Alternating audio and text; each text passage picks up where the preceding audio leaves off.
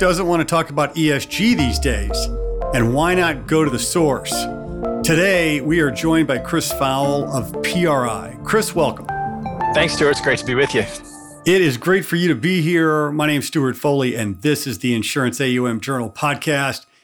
Everybody wants to talk about ESG, Chris, but does everybody know what PRI is? So can you tell us what's PRI? Sure. We are a global organization, a nonprofit.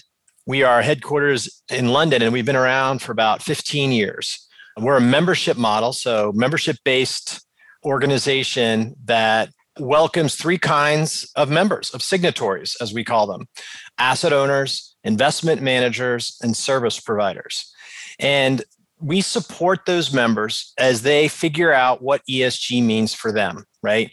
We give them what's essentially a road-tested framework for how to figure out within their organizational context and with their organizational resources, what are they already doing on ESG and how can they improve their practices? I think there's a lot of misconceptions out there, and I hope we get to that. We're very happy to be a PRI signatory as a service provider, so we're all about it. We have a partnership of sorts, kind of a casual partnership or an informal, but we want to promote this effort in the insurance industry. So your official title is Director of the Americas for Signatory Relations. Where's your focus these days? Yeah. So, as Director of Signatory Relations, I'm really a generalist, right? And I'm helping to manage our relationships across North and South America.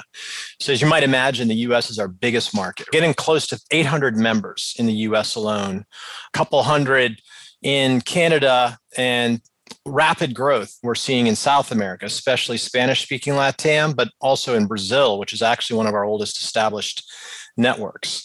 And, it's probably useful for your listeners to understand sort of the breadth of what I'm helping manage because, every country, every market, even by region within countries, it's different, right? In terms of thinking about what is the ESG focus these days.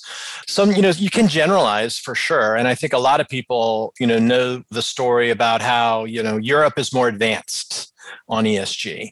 And that's true for us too, right? I mean, we our roots, the reason our headquarters is in London is our roots are over there, even though we were, initially incubated within the UN. As you can tell from our website address, it's unpri.org.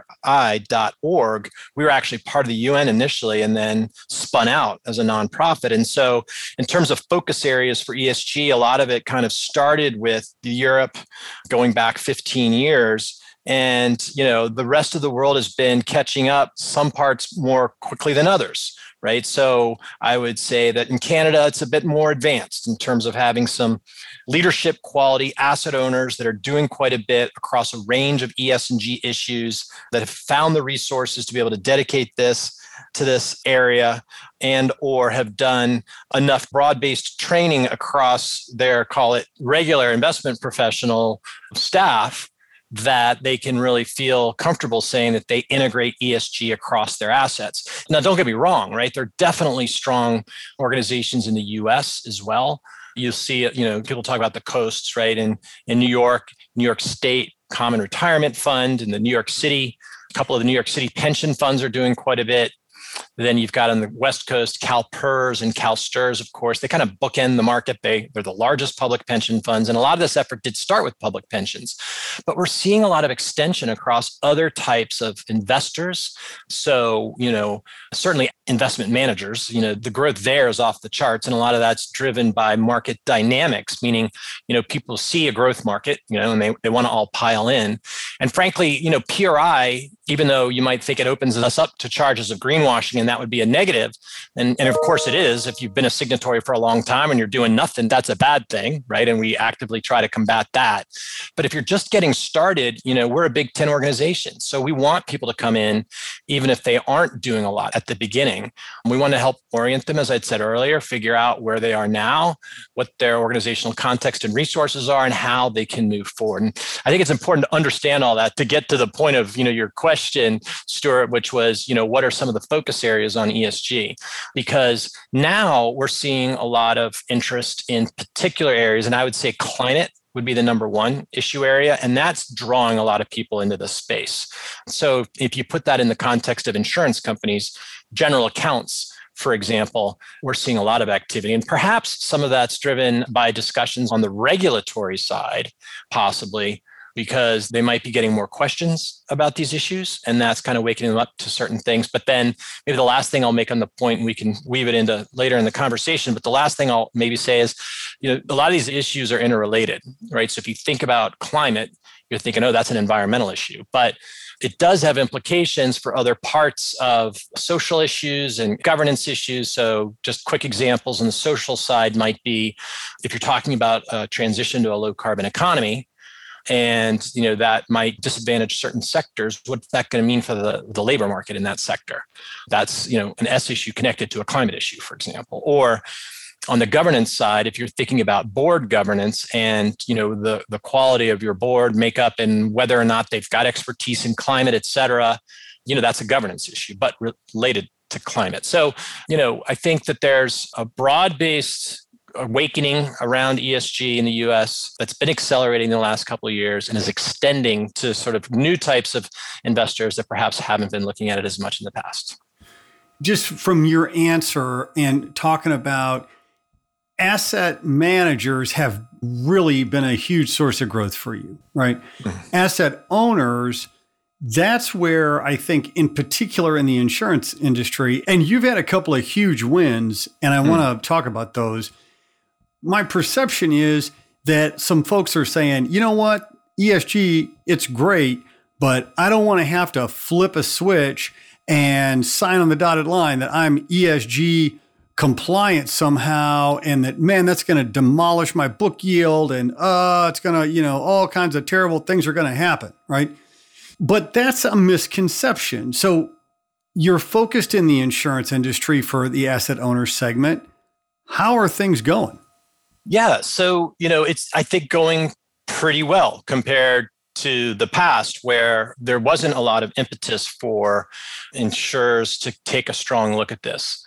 Their investment management affiliates, yes, right? Because of the business-driven dynamic of competing for third-party assets and potential clients in Europe in particular, drove a lot of them to the table to think about these issues and get started. But on the asset owner side, not as much. And so I think that what has changed is the fact that there's a broader understanding that what we're talking about actually are material, investable, right, issues, factors that can affect valuations. It's not about taking a hit, right, to yield. And it's not about flipping the switch, right? It's about taking stock of where you are now, what you may already be doing, and what things you might want to focus on or get ready for, whether it's regulatorily driven or whether it's just like better investment practice, because these are issues, business related, that are going to have an impact on valuations going forward, whether it's public equities or fixed income or private markets, right? A lot of these are broad-based issues that a good investor is going to need to be aware of. And so I think more folks are understanding that. And if you're sitting in the asset owner seat, right, you're recognizing that you may not want to just leave it to your third-party managers, or even you don't want your internal staff to kind of go it alone either, right? You want to be able to be in the driver's seat as an asset owner. And that's really central to the PRI thesis, if you will. We believe that asset owners sit at the top of the investment chain, and ultimately, it's their fiduciary duty to recognize that these are material issues that need to be addressed. And as such, they need to be in the driver's seat and telling their external managers how to do it, or at least be monitoring what they're doing on a regular basis so that they're part of the conversation and not, in a sense, just leaving it to chance. And so, with that kind of, I'll call it a shift in mindset, people recognize that, now's the time. You can't wait for the perfect. You can't assume that you're going to be able to build something and be able to flip a switch, right? These are challenging issues, and there is a learning curve. You're going to have to roll up your sleeves to a certain extent, but it's doable, and it's better to get started than to wait. It's interesting that versus other categories of asset owners, insurance companies have the ability to help themselves on the liability side by the way in which they invest their assets long run, right? Because climate change clearly has an impact on the claims side of an insurance company. So you've had some recent wins. We're actually going to be hosting a podcast with New York CFA Society and the folks from Liberty Mutual. We are thrilled to be there with them. And that's been one of your recent wins. So can you talk about that and also who else has been most recently become signatories? Yeah, sure. So, I think in line with what I was saying earlier, right? Some organizations are starting to understand these issues, pay more attention for various reasons. I think in the case of Liberty Mutual, they had some external pressure from stakeholders and others that did make them sit up a little straighter and start to take note of these issues. And I think then they were looking at what they could do in terms of steps and solutions to perhaps have a more informed view on what ESG actually means. And in the process of doing so, they made some key hires internally, both on the corporate side and also on the investment side. And those folks, were familiar with PRI and, really did help organization internally get comfortable with what it meant to become a signatory, and ultimately sort of kind of guided them through the process. And I think that was very helpful for them. We had another recent signatory sign up, MassMutual. And in that case, they actually have an investment management affiliate, Barings. And they have been a signatory for quite some time and have been doing a lot. And I think they very likely helped them understand, PRI, what it meant, what the obligation is, what you're committing to. And so they moved forward that way. And then, we've had others. We just had one in Tennessee, Unum Group joined, another one in the Midwest, CNO, that joined. And there, it was kind of lighter touch from ourselves, right? Frankly. And I think there it's just, our efforts in terms of general market education and presence that can kind of get the word out. That kind of word of mouth aspect certainly helps quite a bit. And we do connect folks, right? If somebody wants to have an independent view and talk to somebody out, beyond ourselves, I think that can always help too. So a lot of activity going on right now, including, inquiries coming in from investment management affiliates of insurers in the US that are interested in becoming signatories. But for them, it's a bit more challenging because we recently changed the way that insurers can sign up.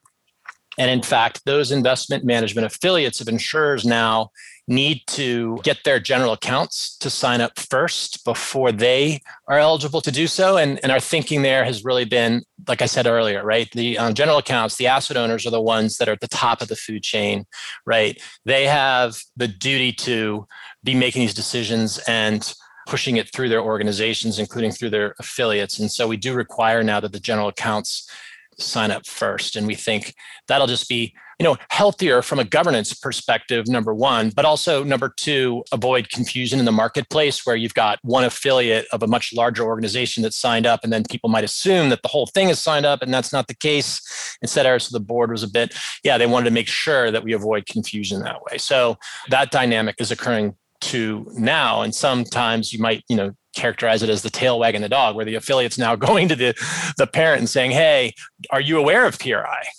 Right. So they're, to your point about how's that happening, I think that's a part of the dynamic now too. So Liberty Mutual, MassMutual, CNO, did RGA sign up with you as well? Yeah, they signed up a few years ago, back in early 2019. Good. Okay. So there's some big names, some leaders there. From an asset class perspective, what are you doing with supporting asset classes that are relevant to insurers? Do you have any kind of some examples there? Yeah, sure. One area that we're really excited about, Stuart, is our fixed income work. And there we've been leading the market in terms of interactions between investors and credit rating agencies. So we started up a sign-on statement a few years back that's directed towards credit rating agencies, signed by investors, investor signatories to the PRI, asking that the rating agencies be more explicit and transparent about how they incorporate ESG factors into their credit analyses. And initially, going back a few years now, we were met with some resistance where the rating agencies were saying, we're already doing that, right? Anything that's a material issue, we're incorporating into our credit ratings analysis. And what we were able to help them understand through creating a lot of direct dialogue between investors and credit rating agencies. And by direct dialogue, I literally mean that. We set up workshops all over the world where we brought them in person pre-COVID together to do these kind of tough conversations to figure out, yeah, you're doing it, but some of these issues are very emerging issues. If you think about climate, right, it's new. A lot of the conversations around what metrics do we use? What scenario analyses do we use? What is important when it comes to an ESG issue in a particular sector beyond climate? So a lot of this is new. So investors were saying to credit rating agencies, we need you to be more transparent and explicit. So fast forward a few years, and now all of the major and many regional credit rating agencies are themselves signed on to this initiative, and they've become close partners in continuing these dialogues, to which we have now brought in issuers as well. So you've got investors, credit rating agencies, and issuers coming together in sector-focused conversations to really pick apart what's important and what's not. And that applies in particular in the fixed income context. So that's probably something of great appeal for insurers, I would imagine. And then we've extended our work on sub-asset classes, in particular sovereigns, municipal debt, which is a big group here in the US, and we're even looking at structured credit. And that's probably a useful kind of illustration of how PRI operates when it is something newer and people aren't as familiar with it. One of the things that we're able to draw on is any progress that's been made throughout our global signatory base. We can convene working groups, advisory groups, right, to come together to figure out what's missing, to figure out what we collectively can do, right, to progress the conversation and the expertise around these issues and really kind of bring everything forward. And that's exactly what we're doing with munis, sovereigns, structured credit. And that's been really helpful. You have a lot on your plate. That's a lot of ground to cover. So what's the value proposition of PRI's reporting framework? It's interesting. You had mentioned the rating agencies. It seems like there's some sort of a race to a scoring standard, right? And then others I hear say, it's not that simple. You can't just put a number on it. We're investment geeks, man. We love putting numbers on stuff. And that's not that simple, is it? So can you talk a little bit about the reporting framework? Sure. Yeah, I'm happy to. And maybe I'll separate PRI's reporting framework from the very important conversation around data, right? And ESG ratings versus a traditional credit rating, et cetera, because that's probably the topic of a whole separate podcast. And I can touch on some highlights there, but let me first focus on PRI's reporting itself, because, I think you couched it in terms of the benefits of it. And I really do feel that is one of the primary benefits of becoming a PRI signatory, is that you get access to this globally road-tested framework of how to do ESG integration. And we've had, as a requirement of being a PRI signatory, the reporting element. It's actually Principle 6 that you'll report to PRI and what you're doing for quite a few years now. And it has evolved. And over time, we've added additional modules, we call them, related to specific asset classes or specific topics like climate, et cetera, that have really helped provide a framework for people to see where they are on these issues. And one of the outputs of the reporting is an assessment. But this isn't like a credit rating. It's not public. It's not like a naming and shaming rubric. It really is a way for the organization to get feedback on where they are. So it's private, like it's meant for the signatory themselves. Although, many signatories, investment managers, or asset owners do choose to share their scores publicly, and they're welcome to do that. We don't require it, right? Yeah. And we don't do it ourselves. That's up to them if they want to share that, because, we want people to know kind of where they are at a point in time. And like I said, we've been doing this for quite a few years, and we'd had a lot of signatories progressing up the curve and getting higher and higher scores, even though at certain points we had tweaked things, either the questions themselves or the scoring methodology. This year, in fact, we decided to kind of take a fresh look, and we completely revamped our reporting framework to make it, at the end of the day, we hope more decision useful, more streamlined, more relevant, and more challenging, frankly, right? Because like I said, we've had many signatories progressing up the curve for quite a few years now. The market has continued to evolve.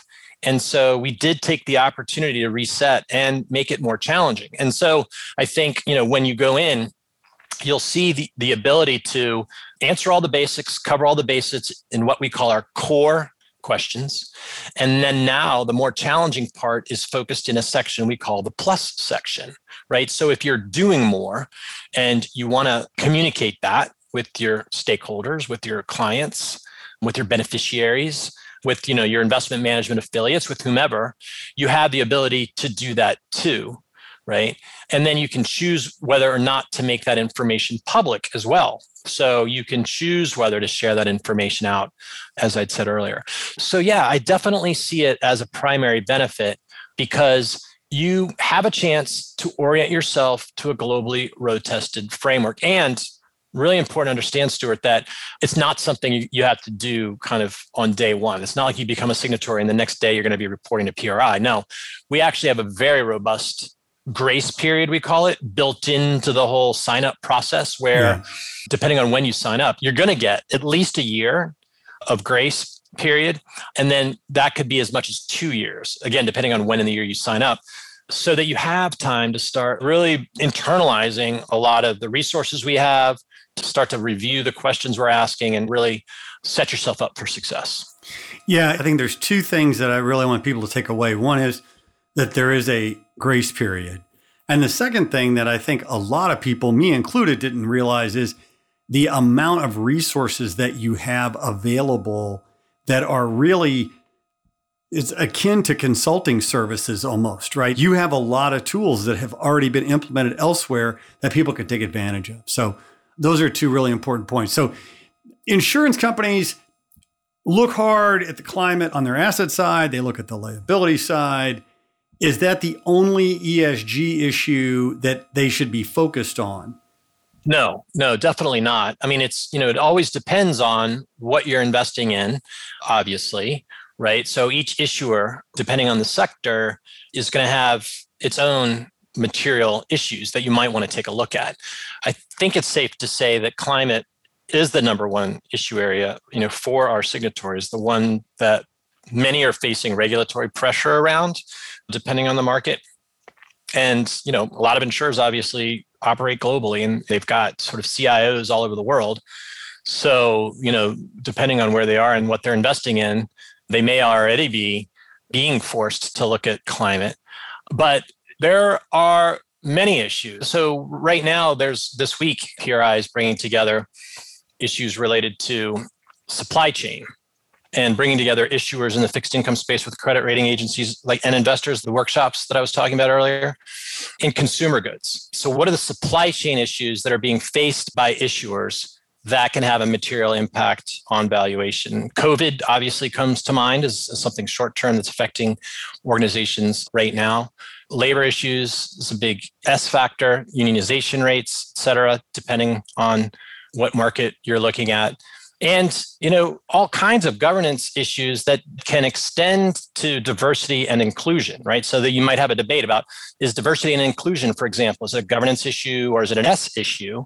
And I think that that's something that really sort of straddles categories as well. Board diversity would be one angle, and that's clearly a G-related issue. But if you're thinking about it from a consumer goods perspective and, your reputation in the marketplace, that might be more of an S-type issue. So, it's hard to pin these things down sometimes, but depending on the sector, you're going to find material factors, E, S, and G everywhere you look. And perhaps given the ubiquitousness of climate and the way it can impact so many parts of our economy and our societies, I think that is one that does stand out.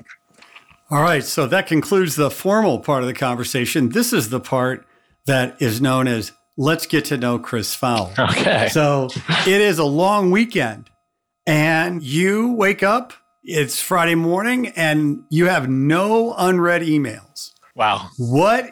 I know. Can we just take a minute and savor that one right there? What is on the agenda for that long weekend?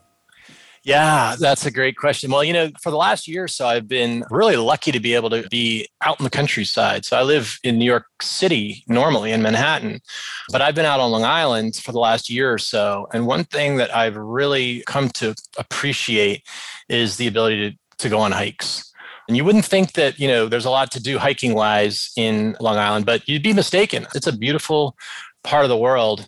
And I would say that if I had that kind of open day in my calendar, that is something that I would definitely prioritize. And right now, as I'm looking out the window where I am, it's really beautiful. It's one of those classic early spring days. I was down by the water yesterday, and the spring peepers had come out, those frogs. Yeah. The sound of which definitely make me think that spring's on the way. So yeah, I mean, getting outside, Stuart, that's the kind of thing that, I'm always going to try to prioritize, and I feel like over the last year, I've been really lucky to be able to do a lot of that. That's awesome. Now here's this is the final one. Here we go. Okay. It is your graduation day. All right. And regardless of the festivities that happened the night before, you look bright-eyed and bushy-tailed with your cap and gown. Okay. You make it up the stairs. They call your name. The crowd goes crazy. You walk over, the university or college president sticks out his or her hand, hands you your diploma, quick photo op, and away you go. You're walking across the stage, down the steps, and at the bottom of the steps, you run into yourself today. What do you tell your 21-year-old self? Stay on the path you're on. Yeah, no, I've been feeling lucky again. 2 questions in a row, feeling lucky to be able to say that everything I've done up to now, I've been really happy to have experienced, right? I mean, really historic times living in New York City, 9/11, coming through all the way through the financial crisis, Super Sandy, now the pandemic, right? Just feeling like being at the center of things. I don't think I would have given that up for anything, frankly. I've had some fantastic experiences living overseas as well, which have been really rewarding. So yeah, I think it's been a great ride. Really enjoying PRI as an organization, as a platform, really, for helping investors understand what we actually mean by ESG, what is materially focused ESG investing, and not only helping improve investment returns, which is ultimately what this is all about, figuring out ways to also understand the outcomes of those investments and how we're going to create a more sustainable financial system. Outstanding. Chris Fowle, Director of the Americas for Signatory Relations at PRI. Chris, thanks for being on. Thanks, Stuart.